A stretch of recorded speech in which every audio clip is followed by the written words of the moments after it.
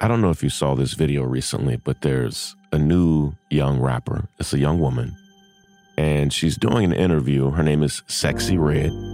Yes, that's a real name. It's not her birth name, but that's her rap name, Sexxy Red. And in the interview, she says she likes Donald Trump. And she said, I used to think that maybe he was racist because of some of the things he said and the ways he treated women. So it's like I've heard some things. But then I started seeing him free some people from prison. And then I got those stimulus checks and, made me feel differently about him. She said, I like him. Basically, I hope he's back in office. And how people responded to that says a lot about how you see politics. I'm going to talk more about it. Let me unpack and explain it. This is Sean King, and you're listening to The Breakdown. The Breakdown. The Breakdown.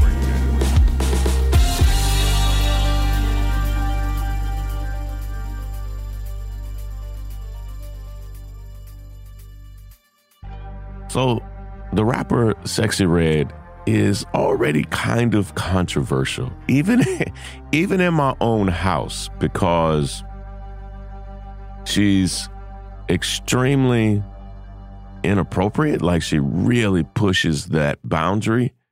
A lot of people are questioning, is this woman even a rapper? Like, she's not a skilled rapper, a lot of people say. And she looks a certain kind of way. Like, she can look rough. And I see a lot of people always debating, like, why is this person big? Why is this person popular? And then I hear other people defending her. Like, so, in my own house, there's a debate over, is Sexxy Red really an artist? All these types of things where people are debating it. And so when you see this video of her saying how much she likes Donald Trump, for a lot of folk, it already confirmed what they thought about her. And I see on my page, on my Instagram page, or on my account with the people I follow and on my timeline, I would say 85% of the people blasting her. It's just, I'll never support this person. This is awful. Rappers shouldn't talk about politics, and just going in every way you can imagine. And that's at least 85% of the response. There's a tiny number of people who are like, yeah, so glad she likes Trump. Go Trump. That's probably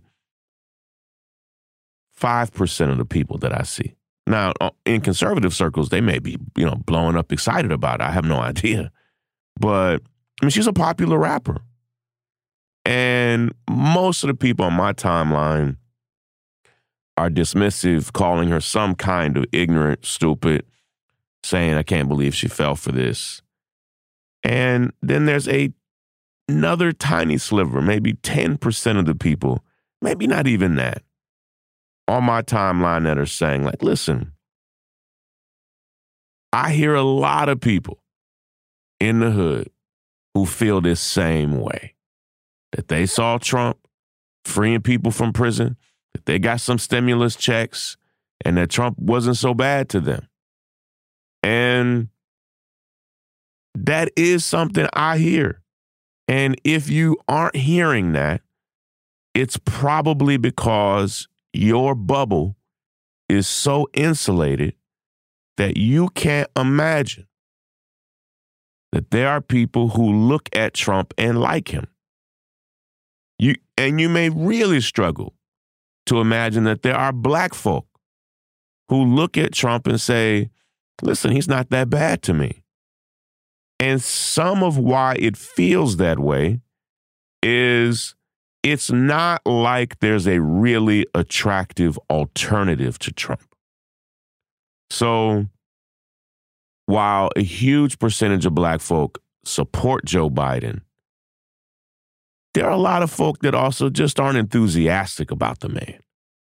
And so it is easy for people to say, Listen, I'm not that excited about Joe Biden. I don't know what he's done for me. And it is a struggle for people to understand. Listen to me closely. It is a struggle for people to understand what Democrats even stand for. It's a struggle for people to understand, what has Joe Biden done?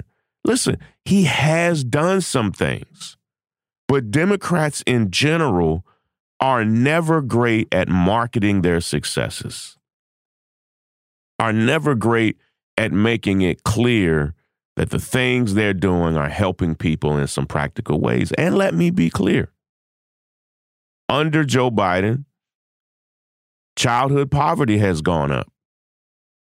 Under Joe Biden, a lot of the material conditions that people experience are challenging. And are those things Joe Biden's fault? Not necessarily, but that's not how people think. You know, people think about their president when they look at their gas prices.